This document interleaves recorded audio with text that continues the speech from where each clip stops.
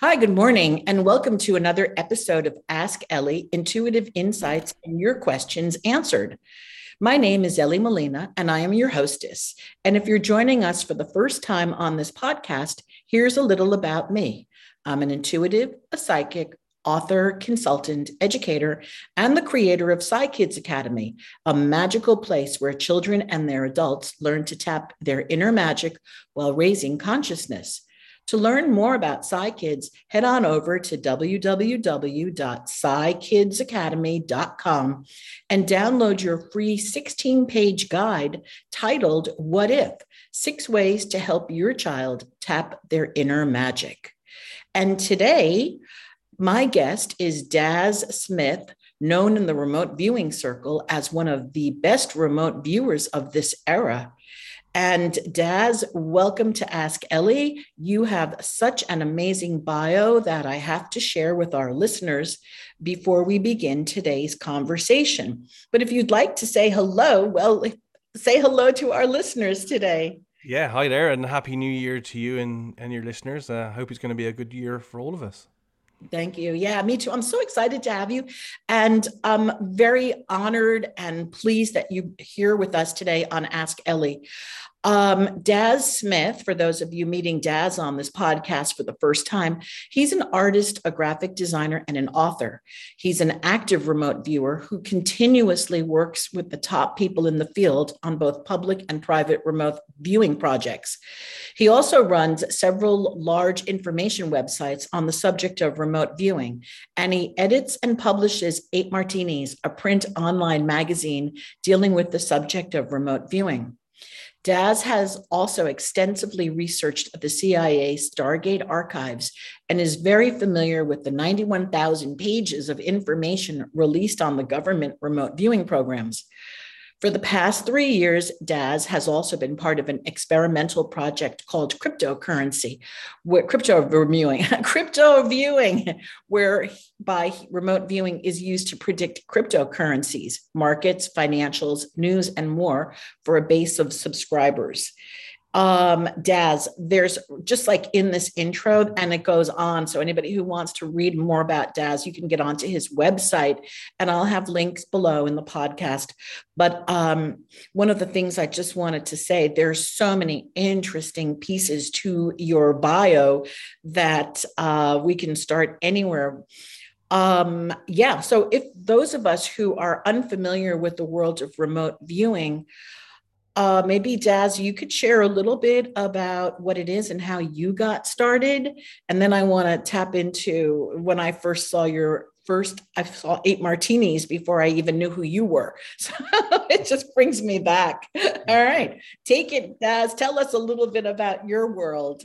Absolutely, yes. Well, I'm luckier than most people that find anything psychic that they want to train in over their life. In that, I grew up in a household where my mother was invested and interested in all this, so it was normal for us to have a library of books on all kinds of subjects, learning telepathy to clairvoyance, mediumship, the writings of Silver Birch.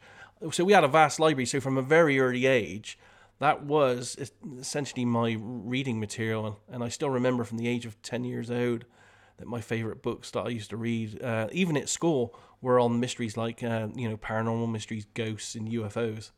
And it started from there for me, really. At the age of around about 14, I took what I call classical psychic training. So that was in clairvoyance, mediumship, readings using things like tarot cards, sand, tea leaves, pretty much any, crystal balls, crystals, pretty much anything that was around at the time. And I liked that, and I did really well on it. And it was almost like I was scheduled to follow in my mother's footsteps of being a clairvoyant medium, because she was quite established in the local spiritualist church here in Bath, where I live. And it was almost like I was going to take that route, but that's not something I really wanted to do. And in 1992, when I was at a UFO conference, I happened to hear a taped audio conversation with someone who claimed to be a government insider, and he started talking about how the government in the US were using trained psychics to go anywhere in time and space and look for UFOs, and that intrigued me. And from that date onwards, I was hooked. Of course, it was 92, so it was pre-internet, really. So I had to essentially wait till around about 1995 when it all became public, and we started hearing about remote viewing through some email news groups, and then it took off for me from there, really. In 97 I trained in it, and I've been doing it ever since. So I think I'm on nearly 25 years of practicing remote viewing now. Yeah, you've got an incredible history. And it's really interesting. I didn't know that about you, that you were exposed to all of this world when you were 14. It's such so wow, this is really very, very cool. No wonder you're considered one of the best remote viewers over here in this era. That is such an honor. And I want to talk to you about perhaps, and I know that the listeners who listen to you all the time are so familiar with this work, but the people that are listening to my podcast, this is really new stuff for them. So if you can just share a little bit about the CIA Stargate, just a little bit, and even talk a little bit about Ingo Swann, which is going to be a very new name for people. That may be like a little bit of background history so that I can start and to ask the rest of the questions that I've got going on over here. Absolutely, yeah. I'll first just go make a quick introduction into what remote viewing is. Remote viewing is essentially using your intuition or any other any other psychic skill that we all have or we can all develop. But what we do that makes it different than I call the classical techniques is that we agree as remote viewers to do our intuitive process wrapped up in a set of rules which we call protocols. And they are that, number one, that the project is never spontaneous. The project is always chosen, or there's always a target chosen before we do it as remote viewers. We always work blind, meaning that we don't know what the target is. It's always hidden behind a random number and given to us. And we also don't have anyone that knows the target in the vicinity of us when we're working the target as well, or in communication with us. We always record the data so that it can be looked at later and it can't be changed. And the most interesting and needed component part of the remote viewing process is we always should have targets that have an element of feedback, so that we can take the remote viewing data, we can then compare it to the feedback information, and you can give yourself an assessment of the accuracy. So I'm just a psychic or an intuitive like anyone else. Other than we wrap what we do within these rules, and literally over 25 years that I've worked every single project, I would only work it if it's wrapped up in these rules. I don't allow myself to go outside these rules in any way. So that's like a basic overview of remote viewing. And it essentially came about from around about 1972. The Americans heard rumors that the Russians were using trained psychics to spy on them, Right. spending huge amounts of resources and money on this. So the CIA decided to investigate this. So it went to the Stanford Research Institute, one of the leading think tanks in the US, still to this day, and said to some of the people there, Howard Puthoff and Russell Targ, can you look into this for us? Here's a $50,000 grant, which they did.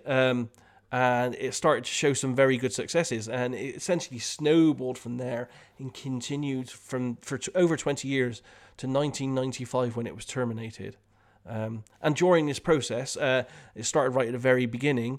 A young man called Ingo Swann from New York, who was an artist and a creative himself, he started to get into psychic research himself in New York. And he heard about the SRI program, so he sent a letter to Howard Puthoff and said, I got these skills. How about testing me? Howe thought he'd give it a go, invited Ingo to SRI, and then Ingo just blew him away with his skills in remote viewing. And he essentially spent the next I'd say 23 years then working with Howard Puthoff to create a methodology which we now know today as controlled remote viewing, right. Which is essentially a broken down process of how Ingo Swann himself went through an intuitive process. And then he broke it down and then recreated it as CRV, or controlled remote viewing. And they essentially transferred that to the American military and the American military used that technique to spy on the Russians and all kinds of activities. So Right. that's a quick overview. Really, Right, right, right. there's a lot more in depth. There's a lot more people involved. The CIA, the FBI, the NSA, Department of Defense, everyone. Right. Everyone at one point or another used various remote viewers in the 23 year plus history to look at things that they couldn't get information on by any other means. Wow. I know it's fascinating. It's really fascinating. The first time, so I've been doing psychic work, just to talk about myself for a minute. I've been doing psychic work all my life, but Yeah. without the formal training that a lot of other people have had. So when I came across the International Remote Viewing Association back in 2015, that's when I found them. It was like, oh Right. my God, I found people who look at the psychic world seriously and not as Madame Cleo, okay, and like Yes. who scratched my car yesterday? Who cares, you know? There are bigger things in the world and more important. So I was so drawn to IRVA that I attended a conference in New Orleans that year, and Daz, I was such a newbie. I sat next to Russell Targ, and I had no idea who Russell Targ was. And Right. here Yeah. we were sitting next to each other, chatting and doing all of this, what people do when they sit together in conferences. And then all of a sudden, Lance Mungia comes on and starts talking about third eye spies. And here's Russ. I had zero clue. Yeah. So it was just really fascinating. And I don't know well, for people listening, they may want to just check on Third Eye Spies. So they'll get a background. It's a Yeah. movie and a documentary, so they can get some background, a little bit more on the Stargate project and the history of remote viewing. And then that also brings me to Men Who Stare at Goats, right? Because Yes.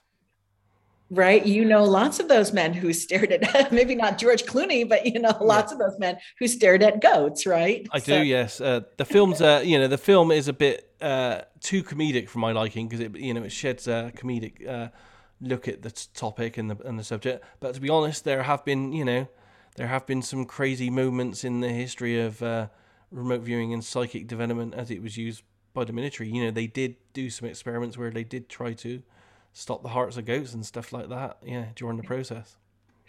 wow, I know, I know. I know that Uri Geller was also involved a little bit in, wasn't he involved in Stargate also in that He project? was he wasn't as involved in Stargate, but he was tested in 1972, 1973 at Stanford Research Institute at the very beginning. They gave him classical psychic test to do and remote viewing test, and the videos right there of all those experiments. They're on my YouTube channel and everything. So, and he did very well at them at the time, although that they couldn't absolutely 100% confirm that there was no trickery involved because it wasn't ironclad experiments. Yori tended to have he had a way about him where he would, he was quite a showman, so you couldn't sit him down and make him stay there. You would get up, he would walk around, he would leave the room, come back. So it wasn't ironclad, but they were pretty sure that he showed a really good intuitive effect. Yeah, yeah, yeah. He has today they would probably call him ADHD or something. So Something like that. Yes, yes. yeah. So I have a couple of questions for you. Before I forget, because I have a 10, what happened?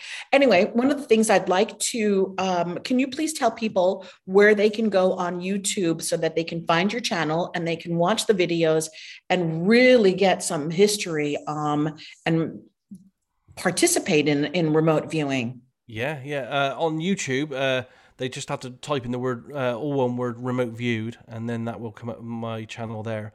And Yep. it does have the Lance Mangia film on there, Third Eye Spies, and it also has a 2 hour interview I did with Lance recently about making that documentary as well.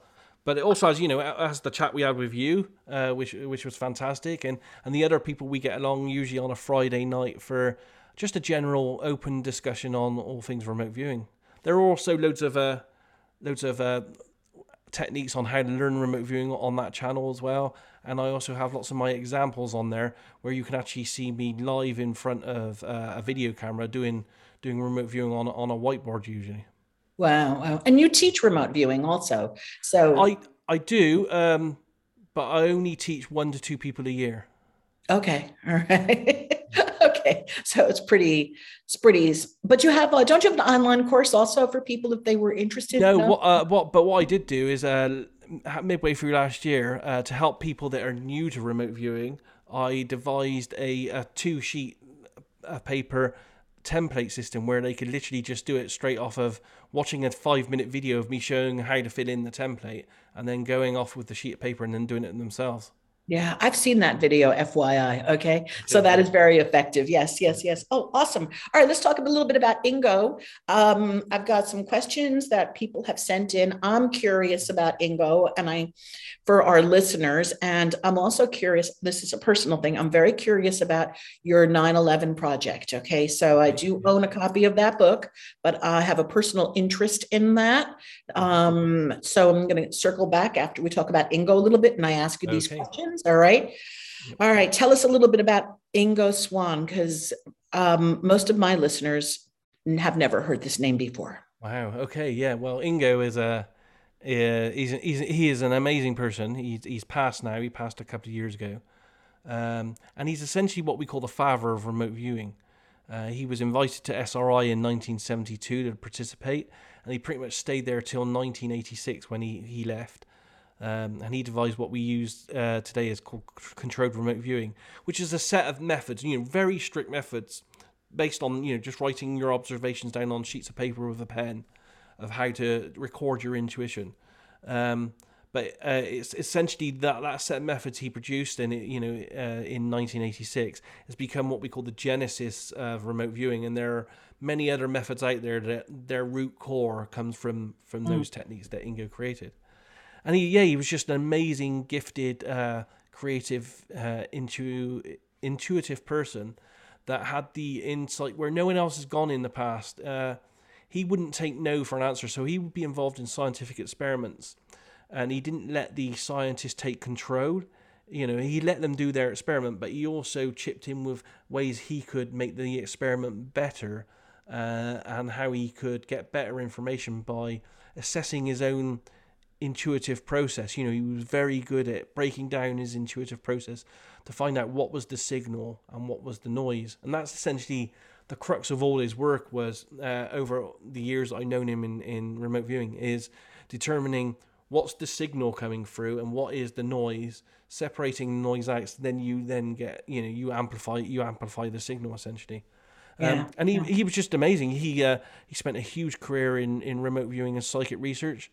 On his CV, he tells me he did over 1 million experiments for scientists over that period of time. That's insane. It is Wow. insane, yeah. And I because I got access to his records now, all his papers and records have gone to the University of West Georgia. And Right. for 2 years, I've been looking at those and exploring those. And it's amazing to see because, you'll see that he'll go away. For example, he spent 4 years trying to remote view letters and numbers because for remote viewers, what we do as a process, we try to use our senses, taste, touch, smell, sight, to describe targets. So we would describe a car or something like hard, metallic, feels like it's moving, feels like it was designed. It has 4 black rubber smelling parts to it. What we do with remote viewing is we try to describe, we never try to identify, because when Yeah. you identify, your imagination kicks in because it wants to please you. And yeah, so Ingo was really good at doing all that kind of stuff, and he developed this really amazing techniques for us to do this. And as part of this 4 year study he did on trying to get words and numbers, which are hard for us because it's hard to describe a number. You see, if I told you to describe the number 5 with your normal senses, it has no color, it has no texture, it has no taste, it has no smell. So it's very hard to describe, other than trying to describe general shapes. So he spent 4 years just literally on one project alone trying to describe letters and numbers. And he did tens of thousands of experiments on that. And I've seen the experiments. He was like a machine, unlike most of us that give up after a few, he was like a machine. He would, if he had a project in mind, he would be there until the end. Wow. That is amazing. Amazing. Yeah, Yeah. amazing Yeah. work. Just even thinking about how to describe a letter or even a number Yes. without, with, right. It's just a visual that we have, that we've learned, that we've associated. Again, now we're Absolutely. going into this analytical overlay, the AOLs, right? Like, Yes. that's it, you know? Yeah. And you met Ingo. So, I did, yes. I mean, Ingo, in the mid 90s to the late 90s, on the internet news boards or email news groups where people were discussing remote viewing because it was a new subject then, it got to be quite heated at times. And we have to be honest in that I would say half the scientists and practitioners out there don't believe that remote viewing could be trainable or that the trainable methods work. So there's always been this debate over, did Ingo's method work? Does it work well? Has it been evaluated properly? And because I read all the documents in the Stargate archives, and I'm well versed in the history of remote viewing, I defended Ingo quite a lot in these remote viewing groups, and it got back to him that I was defending him, and then he started a dialogue with me, which was in itself strange because Ingo would never use new technology like computers and the internet. So the dialogue would go like, he would see what I, or if we had a two-way dialogue, I would have to email my letter to a friend of his. A friend of his then would print it out and fax it to Ingo. Ingo would then read it, type up a letter, fax it back to the guy who would then scan it in and send it back to me by email. So it that was is a long, wild. it Yeah. is it's a long, wild, complicated process.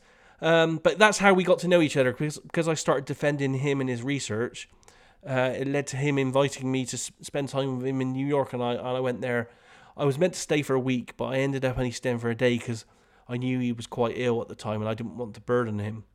So I Mhm. literally only spent 8 or 9 hours with him in his apartment in New York. But being invited there was an honor in itself because not many people had Right. that Right. chance. Yeah. That is an honor in of itself. Absolutely. Wow. Wow, wow.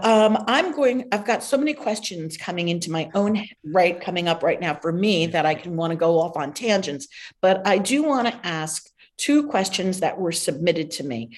And because that's part of Ask Ellie, Intuitive Insights, ask questions. So my Yeah. first question is for you. And I it was submitted by a gentleman from England. And the question is, Daz, what are the limitations of the remote viewing tool, if there are any? Okay. So far, I don't think there are any limitations whatsoever. But there are caveats to that in that, as discussed just now, we know that numbers and letters are harder. I don't like, some people have said impossible. I don't believe that's true because there have been odd occasions where I myself have got perfect words and numbers and letters, and I've seen other people do it as well. I just think they're harder because they're what we call non-tangible. They don't exist in reality. They're not physical. So I think numbers and words are hard. I think looking at events in the future are harder, less accurate, and the stats from myself and everyone else into remote viewing shows that looking at future events are less accurate than looking at past events by a small degree, but they are less accurate. But again, I think lots of things come into play at that. Other than those two, though, um, I don't think anything can stop or hinder our RV. Remote viewing can go anywhere, anytime in time and space. Yeah, as long as you know, and you're prepared that if you're looking into the future, you have to be prepared that your data on that is probably 10, 20, 30% less accurate than it would be if you're looking at normal stuff. Not always, but you have to keep that in mind. Right. And thank you for that. And that brings to mind again that people who are not as skilled as, say, you and Lynn and you, Tom, and we can mention Lori, many names, right? Ray, go on and on and on. But for people who are not as skilled, I really think, oh, and Paul, of course, I really think that one of the biggest problems in remote viewing for the remote viewer is the associative component. I mean, maybe I'm just talking myself, but one of my biggest drawbacks is that I just see something and I'll describe it. And then, that associative overlay kicks in, Yeah. and then I'm a little doomed. All right. So, sometimes I can hit it. All right. Which is it luck, or I don't really understand Yeah. the process of it. But I think that is the biggest hindrance in remote viewing for people, not even experienced remote viewers, right? Like, what do you do with that when it kicks in? Absolutely. The noise, because we all have a lot of noise in our day to day lives, and in the universe in general, does interfere in the process. But that's where I think Ingo's initial vision of controlled remote viewing is it's pretty amazing. And I've studied all them, and I'm quite lucky, as I said, because I'm come from the viewpoint of I tried everything before remote viewing, and I was quite good at what I tried. Other than everything I tried beforehand was very chaotic and archaic. Most of it was spontaneous. But if I was doing channeling, or if I was doing a reading for a person, you don't know. For number one, you don't know if the reading is coming off the body language or anything like that. But it was all very spontaneous. Whereas the methodology that Ingo created, and where everything stems from there, into all the other flavors of remote viewing, it's very controlled, and it puts you as an intuitive in total control of the process, and it also gives you a very good system to understand when that noise is coming in, that analytical overlay, and you can move that to one side to separate it. So I do believe that it's the process that helps, and the fact that I've used that particular process for 24 going on 25 years now. It's not taught me anything external. All it teaches you eventually over that period of time is how to read your own internal subtle impressions. Mm, Um, mm. I've learned nothing about the universe with this, and it's nothing external. The CRV and other methodologies over a period of time teach you about yourself, and how when you get these little tingly sensations come in, your spider sense, the very small little nuances of those may indicate certain things to you, and again, that comes with just practice and getting it right and wrong over a Yeah. period of time. Yeah. Thank you for that. I just want to share this because we're talking now about signal, we're talking about noise. A couple of weeks ago, I don't have the dates exactly. One of my friends, it was one of those evenings, right, where one of my friends from Oregon said, "Hey, let's go do some remote viewing. Okay, I'm going to give you a target." And so she gave me this number, boom, boom, boom, right?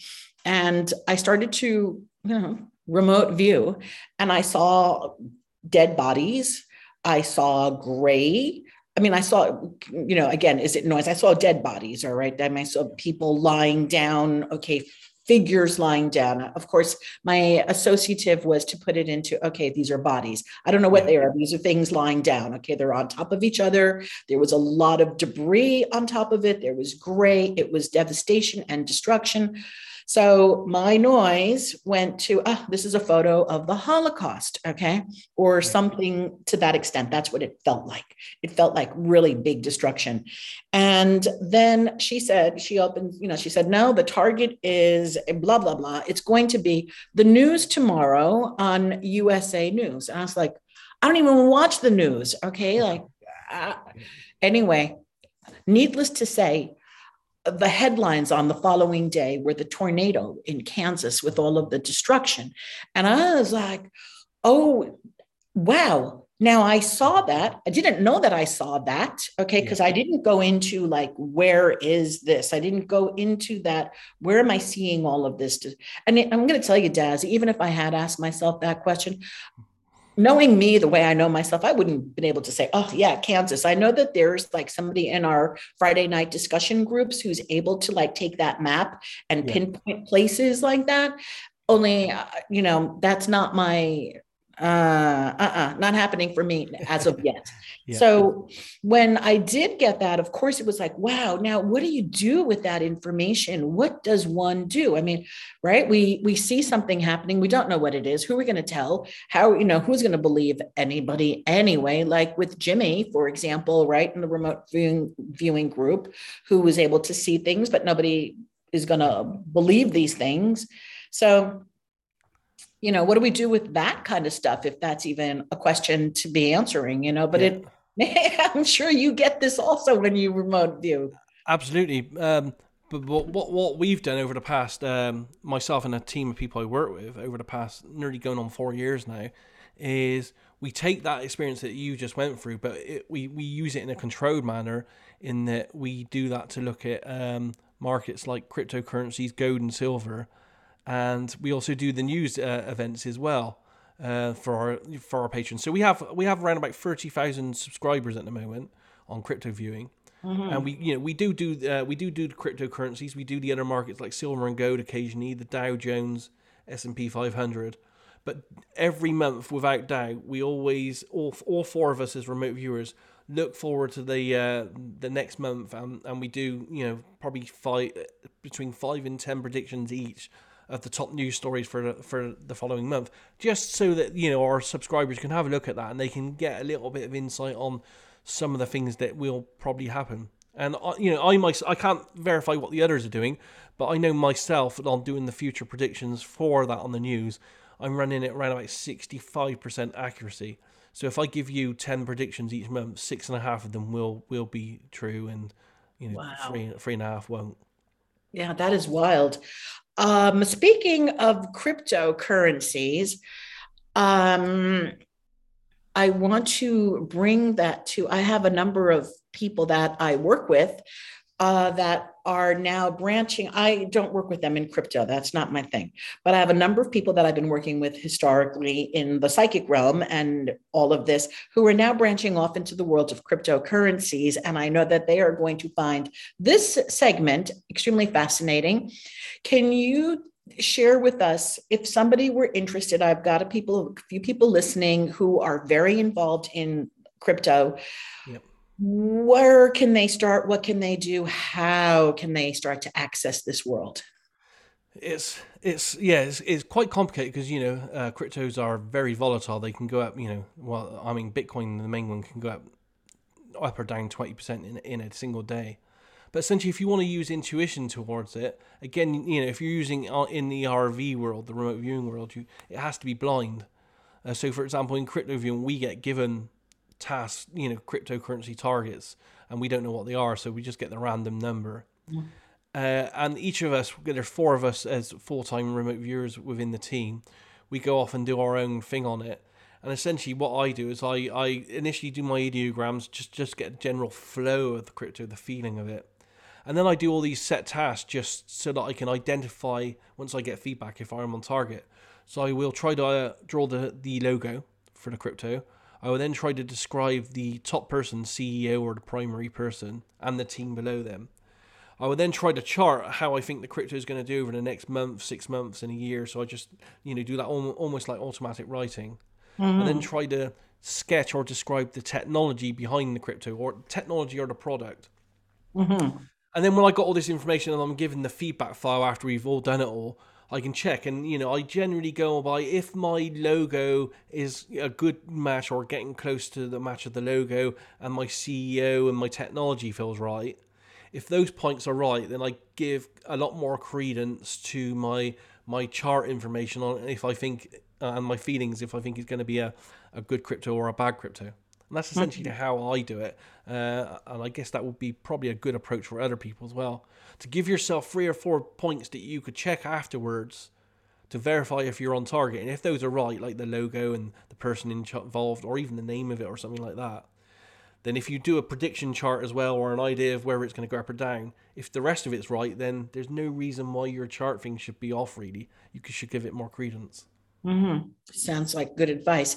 If people listening wanted to be involved in your crypto viewing work, do they have access to you somehow, some way?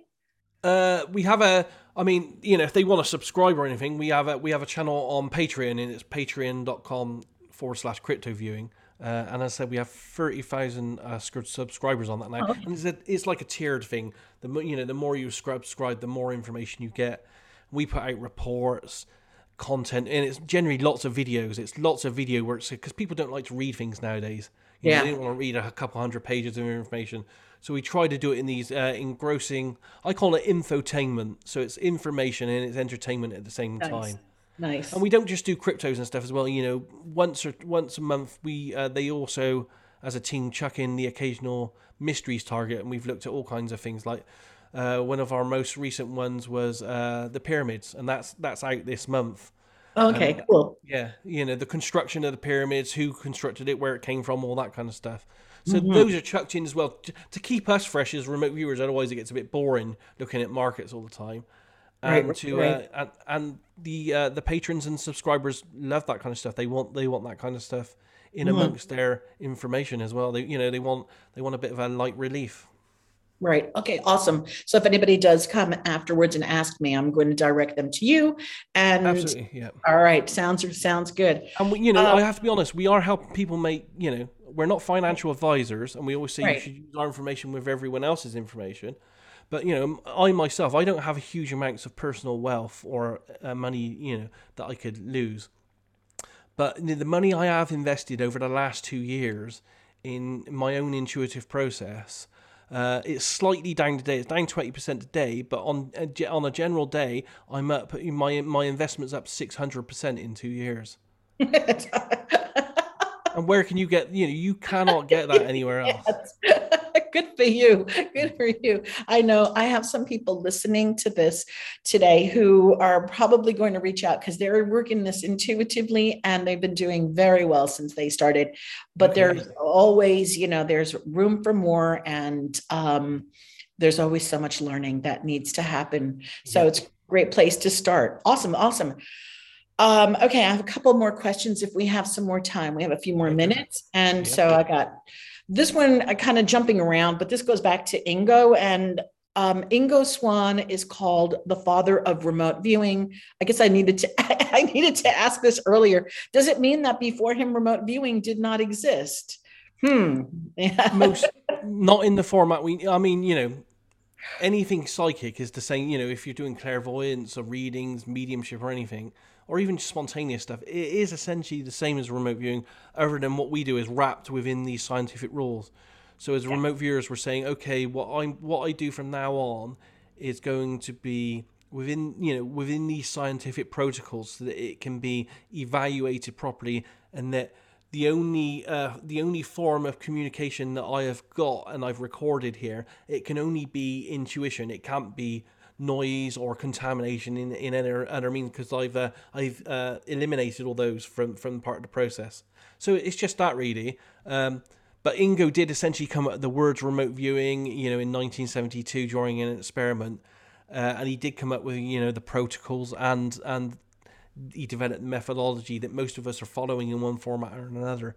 So yeah, I'm pretty a sticker on saying remote viewing really didn't exist in the modern format we have it now, before 1972.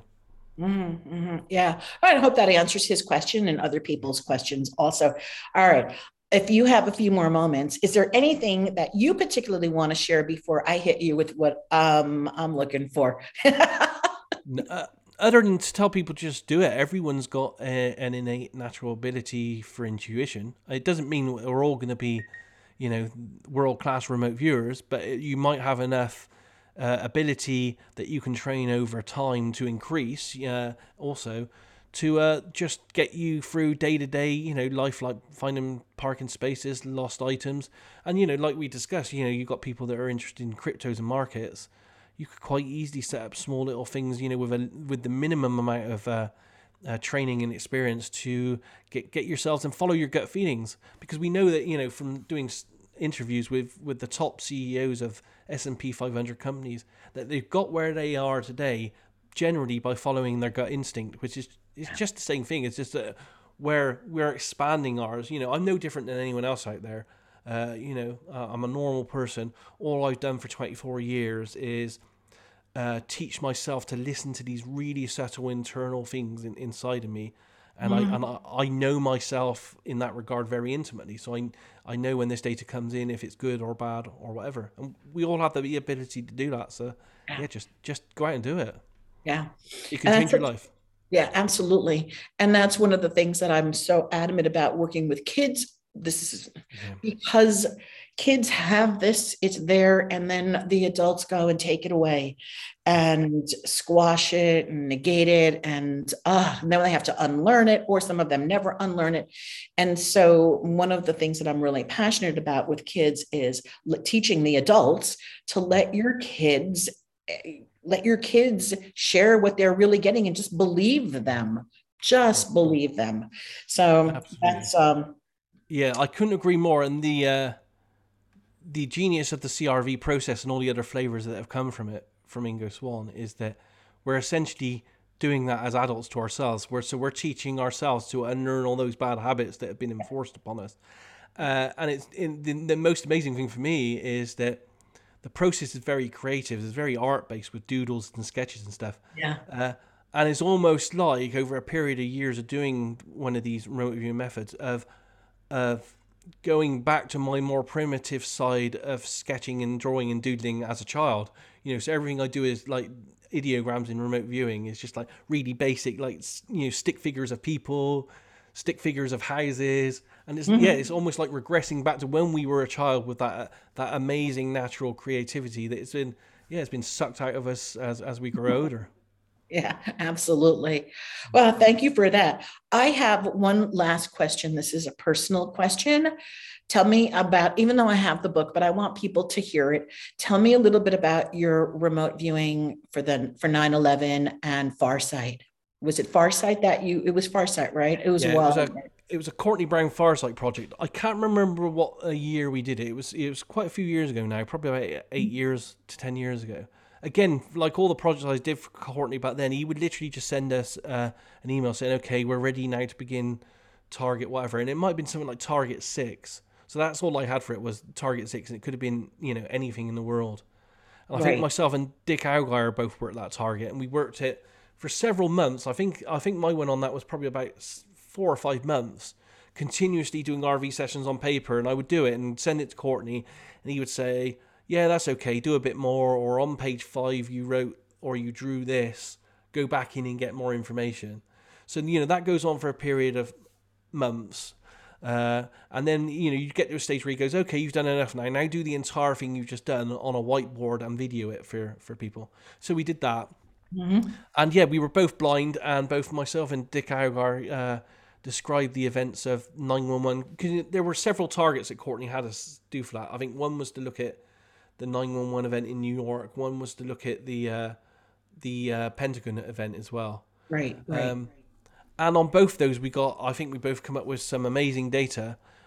I have to be honest though, I can't confirm whether the data comes from the actual target events themselves or maybe from mythology that is built up since about those events, or even from the mind of Courtney Brown himself, the tasker. It was Right. his intent driving what we got. But for me, the most amazing data, and confirmed by, I have to be honest, thousands of witness testimonies from architects and the police and the firemen and pilots and everything, is for me is the Building 7 and the way that came down. For me, that's the smoking gun of everything. And my data and Dick's data clearly seems to indicate that there was a shadowy agency involved, a third party.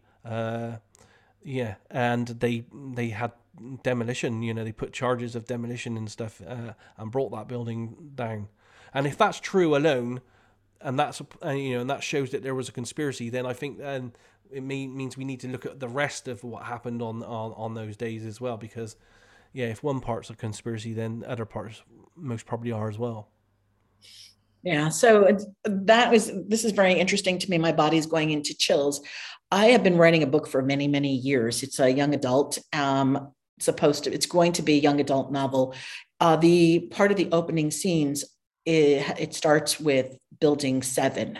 That is why, actually, that's a part of it, even how I started to find you as I was doing my research with remote viewing and 9/11. Guess who popped up? Even though somebody had given me 8, actually, it was Gail from Seattle who had given me 8 martinis many, many years ago. All right. And I'm reading through it. This is fascinating. But I hadn't made an association with you personally. And then when I was doing my 9/11 research, okay, with remote viewing, 9/11, guess you popped up. Okay, I got the book. And then one thing led to another. And then here we are now talking about this. So I'm going to follow up with you later somewhere else, okay, and get some more information about that. Absolutely, yeah. Suck your brain, okay, for my book. Because and you know, it's a controversial subject even to this day. But you know, I think since we did that project, I think attitudes are changing. People are a bit more aware now of, you know, you can't fully trust your governments and agencies. And there's a lot more evidence coming out now. I recently just watched a documentary, I think last week, from some of the people that their relatives were killed in the buildings, you know, the towers themselves. They're calling for more of a public disclosure of what went on. And there's so many architects, you know, I think there's like tens of thousands of architects and tens of thousands of pilots that have signed petitions saying, you know, the way that it's been described these events happened couldn't have happened that way. It's impossible. And, you know, we're experts in our field, and building, you know, steel frame buildings do not collapse with small fires. That kind of information. So I think the landscape of the event is changing, and I think the RV data we got all those years ago could possibly be a bit better reviewed and discussed now, because in the past when we did it, it was almost too controversial. Even the people within remote viewing don't like to talk about the remote viewing we did on it back then. Interesting. Yeah. Wow. This is fascinating. And is there anything, we're coming to the end of my podcasts are usually only half an hour, but for 2022, I'm making them a little bit longer. So is there anything else that you personally would like to share that people, you know, need to know, that you feel they need to know? Nothing that comes to mind other than, you know, try it for yourself. Don't take mine and yours and everyone else's word for it. Remote viewing is so easy. You could literally try it for yourself in a matter of minutes, and that's the only way, you know, to really get a sense of what can be achieved and how you can use it in day-to-day life. And you know, there are people like me. You know, I'm for the last 3 years now, I've been this is essentially my full-time job. As I said, I'm not rich, but I am making an income off it, and I am increasing my personal investments using intuition. It's not to a stage where, you know, I'm a millionaire overnight or anything, but we also have to factor into it our life goals and our destiny as well. You know, that's maybe not the destiny for all of us. But yeah, you can use it in everyday life to do the most simplest things. Just try it out. That's all I can say to people, really. Yeah. And thank you so much. And I just love, what I personally love is how the conversation, it is shifting now in the collective consciousness, and that people are now beginning to talk more about our intuition, our abilities, our psychicness, let's use the word remote viewing, but basically our seeing without eyes and our intuitive knowledge, and that there's such a large conversation, not large enough yet, but a large conversation happening in this realm. So we're going to be getting new vocabulary coming. It's exciting. These are exciting times that we're in, especially in this realm of, let's call it quantum leaping and quantum thinking. And absolutely, yeah. We're going to be developing new vocabulary here as we go along. Yeah, it's amazing. It's amazing to see where things are going, and even including like the UAP, the UFO disclosures over the last couple of years as well, because we now know that consciousness plays a very active part in how you see UFOs and how they allegedly communicate, how they drive the UFOs and everything. So yeah, I think we're going to see it a lot more over the coming decade. Wow, this is going to be exciting. Thank you for being here today with us, and it has been a pleasure.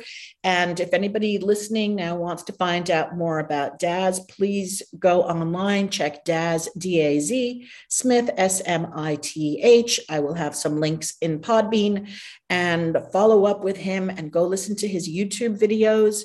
and learn. Okay.